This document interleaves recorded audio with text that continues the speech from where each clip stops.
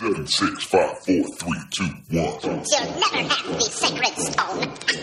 Oh, this you crazy mother.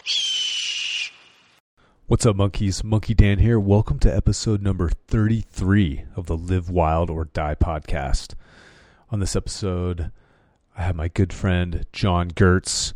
We met in 2007. I was a wilderness ranger. He was a ranger out in Sequoia National Forest, and we've been friends ever since. So we've had a ton of adventures out in the wild. We've done long runs together. We've gone skiing, done backpacking trips, just climbed peaks, all kinds of stuff. So he's a super smart guy. He runs ultras and is kind of like this just modern day Renaissance man, and someone I really respect and admire. So glad to have him on Live Wild or Die.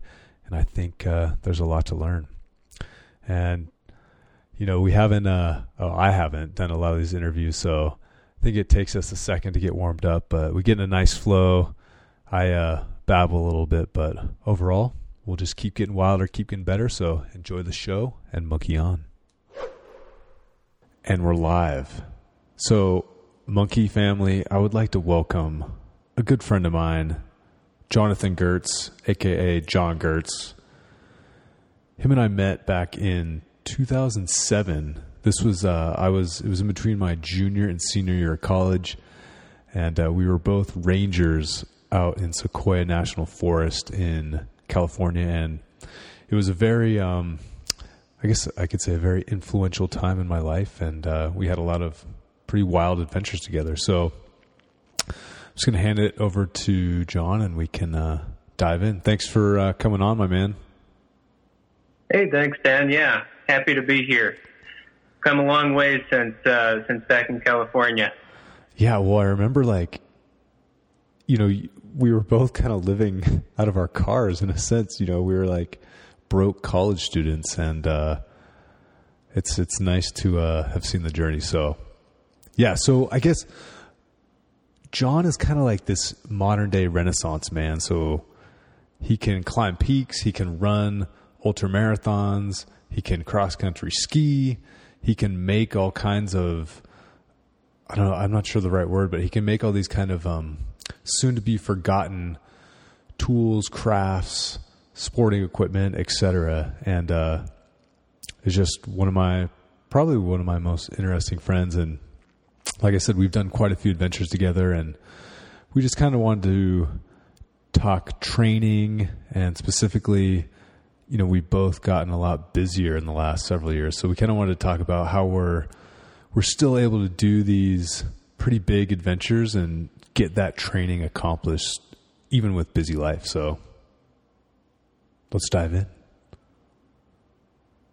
Sure thing. Sounds good.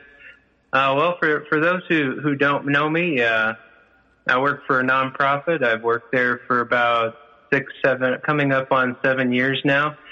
And that's quite a bit different from the living out of the car years. Definitely been working odd hours, working late hours. I think I travel by plane about 10 to 20 times per year to have meetings. Work with agricultural clients, so I have a lot of meetings in the Midwest, and even here in Colorado, I've got at least 3 offices, including the home office. And so, you know, working in workouts has always been kind of fun. It's been both easier because there's little moments of time in between things, but also harder just because it's hard to establish a routine. Adapting to the new life, adapting to being busy. It's been interesting to see where I can fit into the cracks and crannies. So, the last few years, I know you've been training for some ultra marathons. I want to talk about maybe the specific event and then kind of the training that led up to it. Yeah, sure thing. I really fell in love with ultra marathons actually just before meeting you. So this makes almost 15 years that I've been running ultras. I've been doing roughly an event a year. One of the most recent and successful ones I ran was the North Fork 50 miler. It's more of a local race here on the Front Range in Jefferson County. It has a lot of terrain, but it's not one of these super high mountain ultras. Nevertheless, it's still 50 miles, and that's a lot to get up to. So the year that I did that successfully, started off with, since it's a spring ultra, I started off with my cross-country ski season, just sort of doing a lot of general fitness, getting out there, strengthening the upper body as well as the lower body.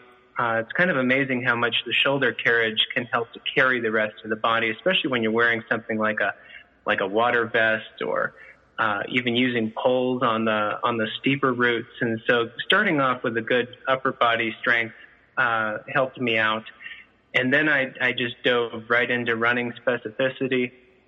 My general pattern over the course of a training season is to start with the really intense, really short stuff and gradually move it to where it's slightly longer, slightly slower, slightly longer, slightly slower, and matched a little bit more to what I'm eventually going to do. Just training the different systems of the body. So I'll start out with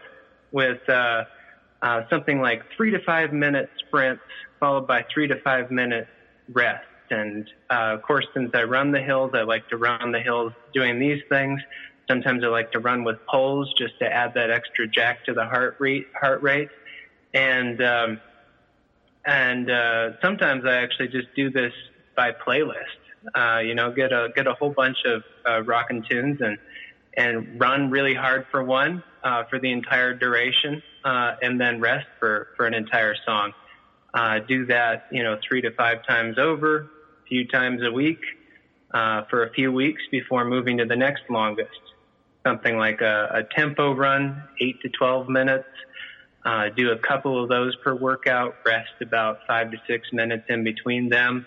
Not the kind of blinding pace that you can't think, but still pretty darn hard. And then moving to something like half-hour intervals. And then finally just unleashing and going for those super long runs. But the key here is that, you accumulate a lot of miles, but at least until about 6 weeks before the race, you can still complete most of the runs just after work real quick, or before work if you're one of the folks who can wake up early like that. My wife and I have a prenup basically that says no waking up super early in the morning, so I have not been one of those really early risers, but I do try to sneak in a run after work and before dinner whenever I can. So I remember talking about your kind of high level training program when we were doing the Skyline Traverse here in Boulder. And I remember at the time you mentioned how you started with intervals and then you kind of got more sport specific as you got closer to the event, which I remember at the time being kind of like perplexed by that a little bit. But now having done a few ultras myself, and then I actually just listened to a guy named Zach Bitter on the Joe Rogan podcast. He has the record for the fastest 100 miles. I think it was like 11 hours. It's pretty freaking wild. But and he basically described the same thing. So I thought, oh wow, John was on something with that. But how I think people kind of they don't realize that you don't need to do. It's not like you need to run a marathon every day to run a 50-mile race. It's like, as you described, it's that gradual buildup, and it's really that, would you say, the 6 weeks leading up to the event is where you really start to get closer to that sport-specific training? Yeah, that is the real break-off for accumulation, where you've all of a sudden got to put in a lot of hours. I'm blanking on his name, but he's a guy down at the Colorado Springs Olympic training facility, wrote a book on ultra running essentials. I sort of go by his training. We'll put that in the show notes, I'm sure, right, Dan? Oh, sure. And he recommends, he has sort of a rule of thumb, where if you're running something like a 50 miler, in the 6 weeks, starting 6 weeks before that race, you've got to start putting in significant time for those 3 weeks, and then you can start tapering off for the 3 weeks prior to the race. But he recommends going at least 6 hours for each of those 3 weeks, and just accumulating a lot of miles. But there's a lot you have to do in order to be ready for that. It was interesting. I was reading the other day some recent studies on the adaptation of connective tissue, tendons, and ligaments, and how most of that adaptation happens in the first 5 to 10 minutes of a run. And it's actually one of the reasons that when that overtraining occurs. If you start doing long runs too fast, too quickly, then all of a sudden you'll start getting ligament injuries, is because you haven't accumulated enough short initial periods in order to strengthen those. So that's really that's one of the reasons why I start off short and frequent and go to the longer, more intense runs later on. But by the time you get to that 6th week beforehand, you're ready for 6 hours for a week, and even 6 hours for a week. That's kind of it's kind of low compared to how they used to do it in the 80s and 90s. Just pile on the miles. That was sort of the philosophy back then. You had guys running, 100 miles a week, 150 miles a week. It was just really insane, and you had a little bit more of a dropout rate prior to the race because of that. I think a little steeper of a curve to get people there, but you don't really need that. You just need durable body, good muscles, and you can build that with shorter workouts before you start adapting some of the longer term adaptations. So what do those shorter workouts look like? Just give the monkeys here just a better idea. Yeah. First off, obviously, warm-up is super critical. I go out there and remind myself why I enjoy running. No one really enjoys the first 10 minutes of running unless you're already warmed up, but I try to do my best. Start at an easy pace, get into the rhythm, get blood into every place it needs to be, and then just like I described before, those sprints, generally uphills if I can make it happen, 3 to 5 minutes. That's really the grounding, the base that works your VO2 max before you then work towards some of the vasculation adaptations that happen with your 10 tempo runs, and improving your cardiovascular capacity with the longer runs, and then gradually coming to those super long distance adaptations, which involve, the ability to digest food and water over a course of hours, or the ability to some of the endocrine adaptations that are even more geeky than that. But yeah, I do that. That's the core, though. And Dan, just like you were talking about in previous episodes, there's a lot you can do in the nooks and crannies to accumulate a lot more exercise. Getting up, doing some squats early in the morning. I try to be intentional about morning and afternoon breaks. Pump it up in order to stay focused at work. Morning break, I really like to do the jumping in place.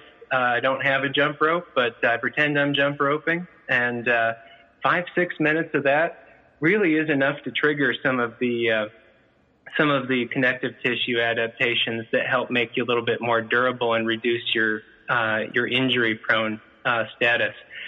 And then sometimes I do a lunchtime monkey bar workout. Sometimes one of my offices is in a 14-story high rise. I'll just go up and down that real quick. It's enough to flood my body, but not enough to really get sweaty and stinky. So it's a perfect thing midday, just before I eat lunch. Sometimes I do that at the end of the day too, just before I leave. Lots of things you can fit in and around the nooks and crannies of your lifestyle, of your schedule. Ton of things you can do while traveling, but yeah. So One thing, back when I was doing a lot more coaching and personal training, I always noticed it was like that somewhere between maybe 4 and 6 weeks of folks that were pretty much coming off the couch, they'd start to get those connective tissue issues, where it's like elbows, shoulders, knees, all that. And I would always recommend, right around that 4 to 5 week point, taking a week off or really taking a significant deload, just to let the term, or the kind of the analogy I would give is, your muscles get strong super quick, but you got to give the connective tissue more time to catch up. It doesn't have the same blood supply, and it just takes longer to catch up. So I think that's anyone that's out there that's interested in doing like these ultra endurance events, it's really important to keep in mind. It's really easy to do too much too soon. So that's absolutely right. Yeah, no, I forgot the important part, the rest. Which, rest is so fun. You get to rest. You get to just lie around and enjoy yourself and do a few stretches and enjoy the fitness and the satisfied feeling of having like evenly sore muscles. And the way that I work it, when I move from a short phase to a medium phase to a long phase, in between each of those development phases, I do take a week off. And ratchet back to just the stretching, just the short little jump things, and whatever feels good, whatever feels comfortable, not pushing the boundaries, not getting outside the box on those weeks. In the course of a week, definitely have at least a day rest in between really intense workouts. Sometimes when you get to longer ones, you can pair up the days next to each other.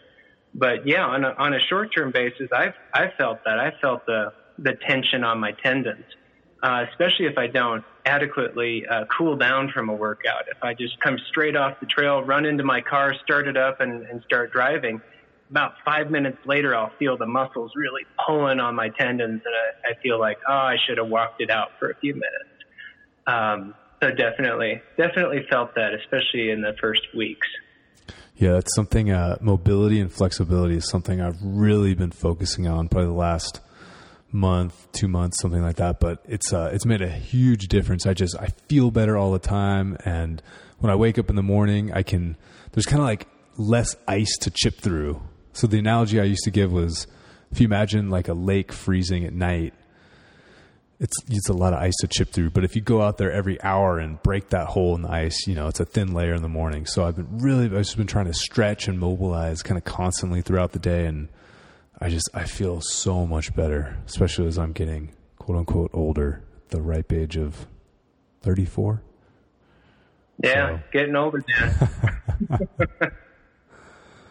So I know I've done a few episodes talking about travel workouts, and you said 20 flights a year.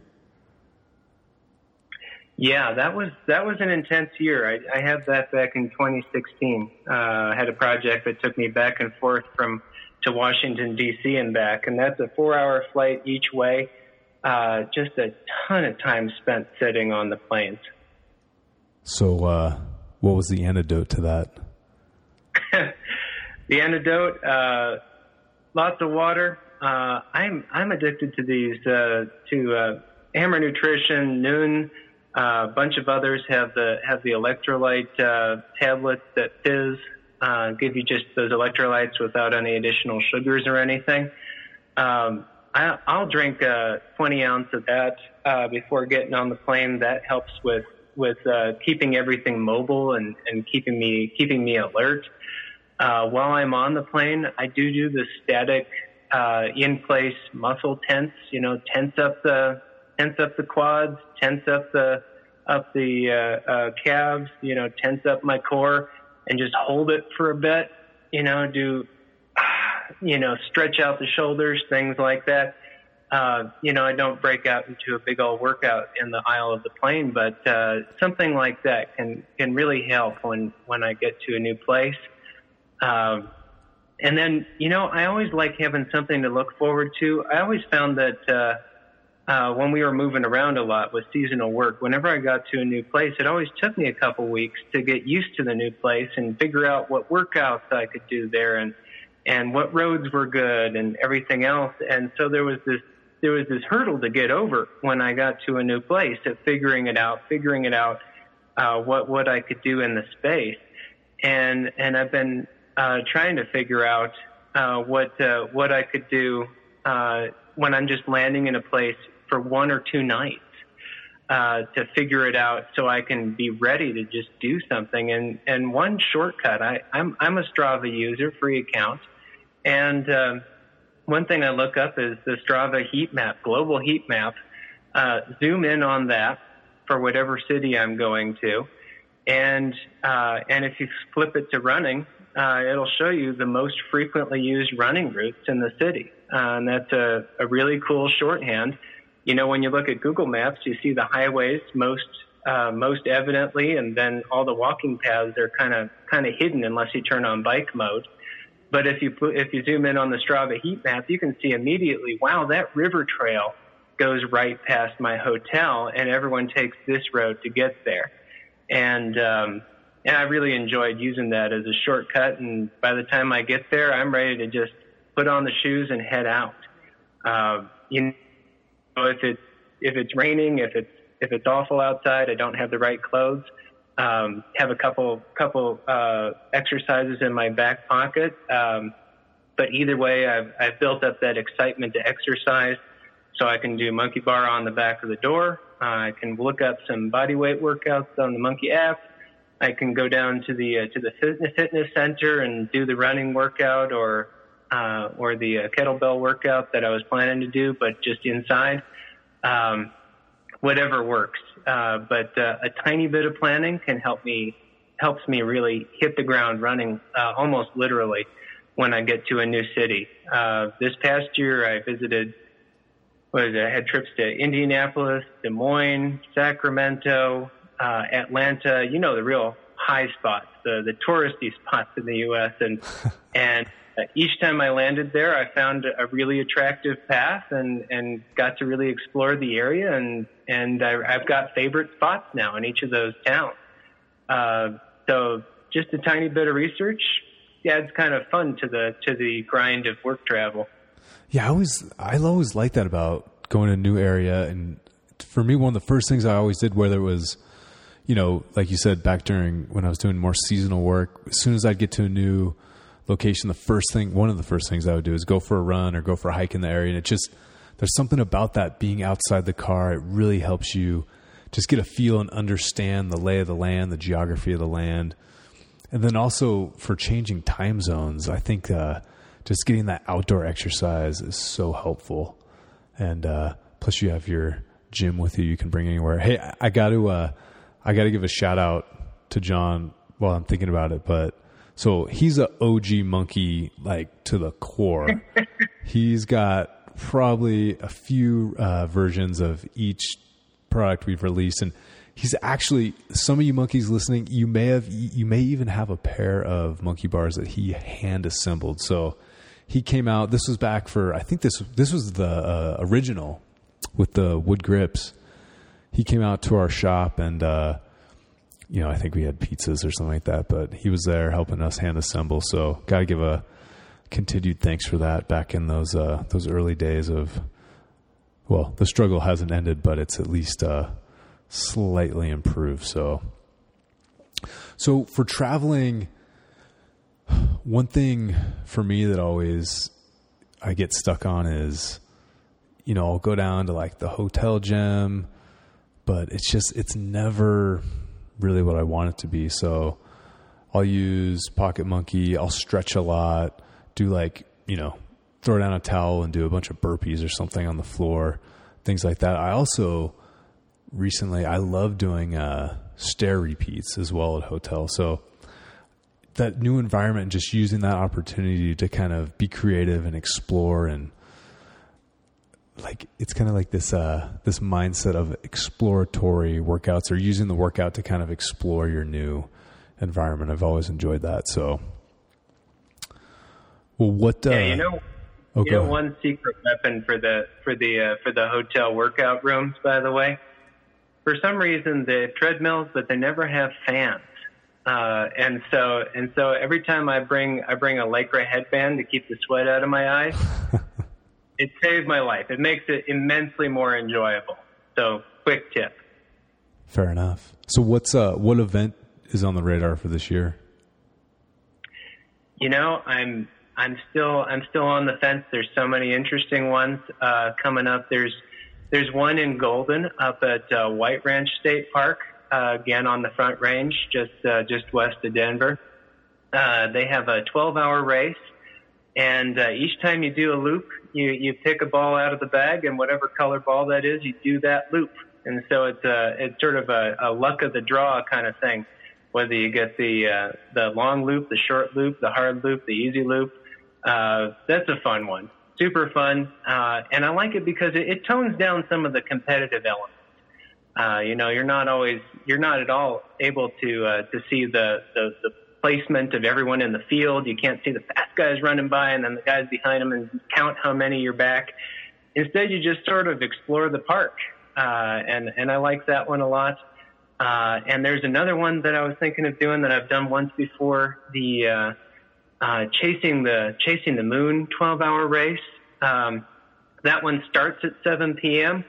It's done under a full moon, and you just do these 10, 15-mile loops and get into like a meditative groove throughout the night, and eventually you hear the birds waking up at 4:30, and you realize that you've run through the whole night. So those are both really cool experiences, and they're on the radar. Haven't picked one yet. Okay. You know, one thing I was thinking about, and I think a lot of people underestimate, well, I guess there's two ways to approach these endurance events. There's kind of racing them, and then there's completing them. And I'm definitely in the, when I sign up for something, I'm definitely in the, I'm just trying to complete this, not be injured, and cover a lot of ground in a day.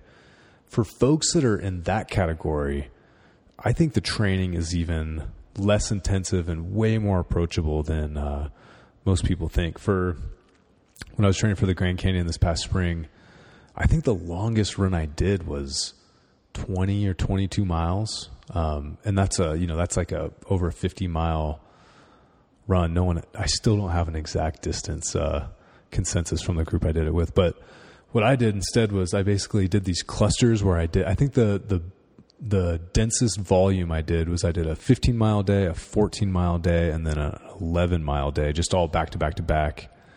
And, you know, no one day was totally soul-crushing, but it accumulated that volume in this non-destructive way that I could adapt, recover from, and then be ready to rock a few weeks down the road. So that was my approach. And again, I'm not trying to run this thing in like 8 hours. It took me, I think it was a little over 17 hours. So I think if your mindset is more of just, if you want to go, whether it's 50 miles, whether it's a marathon, whether it's a big hike you want to do, I don't think if your mindset is on the completion side, the training is actually not that unapproachable. Would you agree? Yeah, absolutely. I agree. That you're describing that 15, 14, 11, 3-day set. That'll do it. And the third day, you're going to be a little stiffer than on the first day. But something I've read in a number of different contexts, and I've felt that in training, is to know what you're training. When you're training for speed, run fast, run short, do multiples. When you're running for distance, run easy, run long, and accumulate them in terms of that. Do a run in the morning, run in the afternoon, run the following day. They train different systems, so you never really have to do a hard, long run that'll destroy you for a week, and it'll mean that you get behind on your training. One piece of advice, I suppose.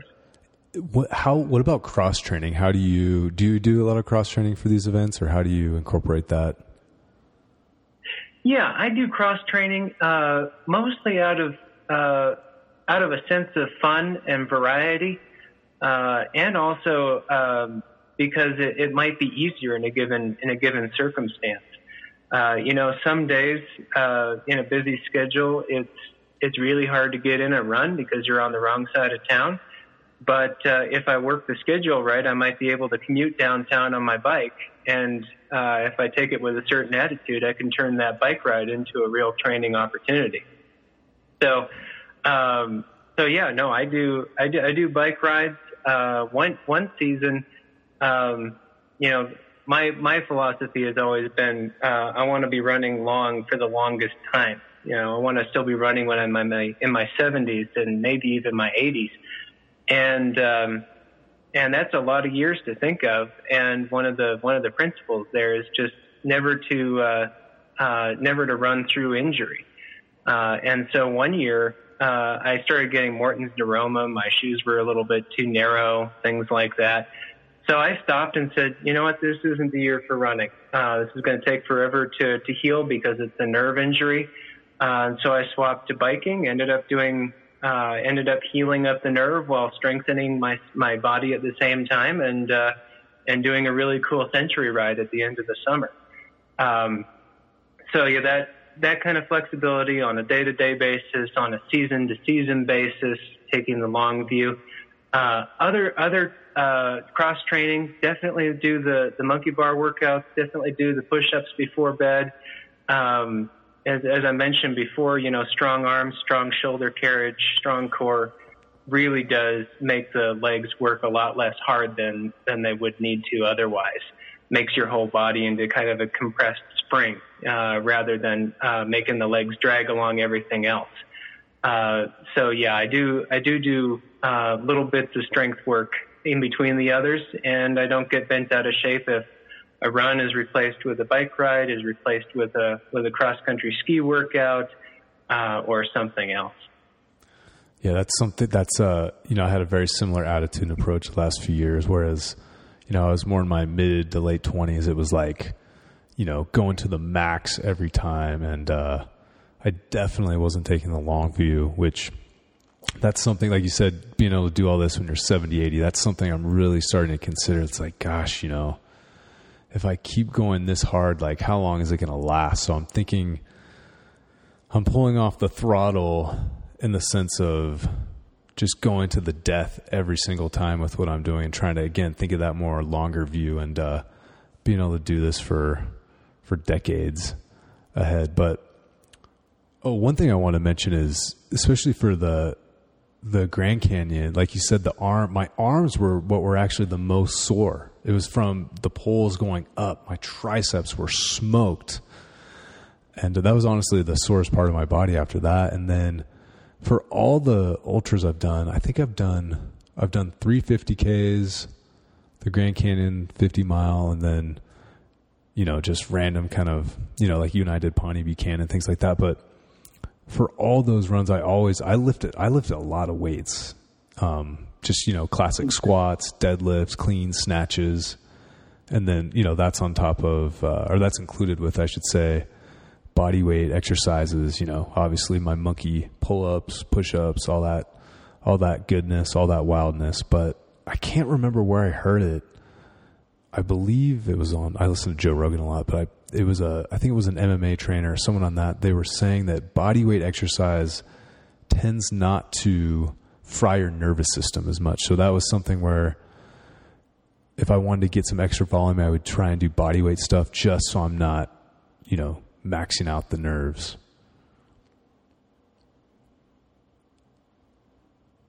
Mm-hmm. Yeah, absolutely.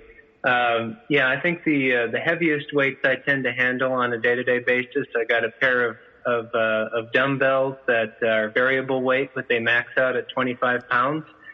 I use them to help my biceps. I do, vertical presses with those. I take off some weight and then do some arm raises in a whole bunch of different ways. Find that just helps to stabilize my shoulders a lot. And then I use them for Jefferson curls. I use them to add a little bit of oomph to squats and lunges and things. But otherwise, that's all I need. That as far as my goals go, that's all I need. Sure. Can you describe a Jefferson curl? Jefferson curl for me, I stand on a step with my toes on the edge of the step. I'm standing on the upper side of it, and I hold the dumbbells. Started with 10 pounds. I've worked up to 25, and I'm trying to get up to where I'm using both 25s. But it's a good one to start with a light weight because your back muscles are really easy to seize up the day after without knowing it. But what I do is I let my arms dangle, and then I start with my neck and curl down and try to curl every single vertebra all the way down one by one until I'm flat out bent over, touching my toes with the weight. Sometimes on a flexible day, I can go a little bit past my toes, and then slowly I inch it back up again, one vertebra at a time until I'm all the way back up. Do something like 8 to 10 sets of that, and then it's a perfect complement to the setups and the core workouts and things. It just for me, it helps to stabilize the front and the back. Oh, for sure. I remember listening to Christopher Summers, who was a U.S. gymnastics coach. I remember him talking about the Jefferson curl. I think that's the first time I ever heard about it. It might have been on Tim Ferriss's show, but man, that exercise is medicine for your spine. So monkeys listening, Google or YouTube Jefferson curl. And as John said, you got this is not a high intensity exercise. It's slow, it's smooth. Start probably with no weight and then slowly add weight. But check it out. Do a few of those throughout the day before you go to bed, when you wake up, and your spine will be strong. Well, this was fun. We should do this more often. It has been fun. Yeah. Just two old men chatting. Yeah, exactly. No. So again, monkeys, like I said, John and I, we spent a lot of time together, mainly doing adventures in the wild, and he's just got really unique perspectives, and is just one of those guys that very intelligent, and I really respect and appreciate his opinion. So looking forward to having him on many more times, and we got to get something on the schedule as well for 2020.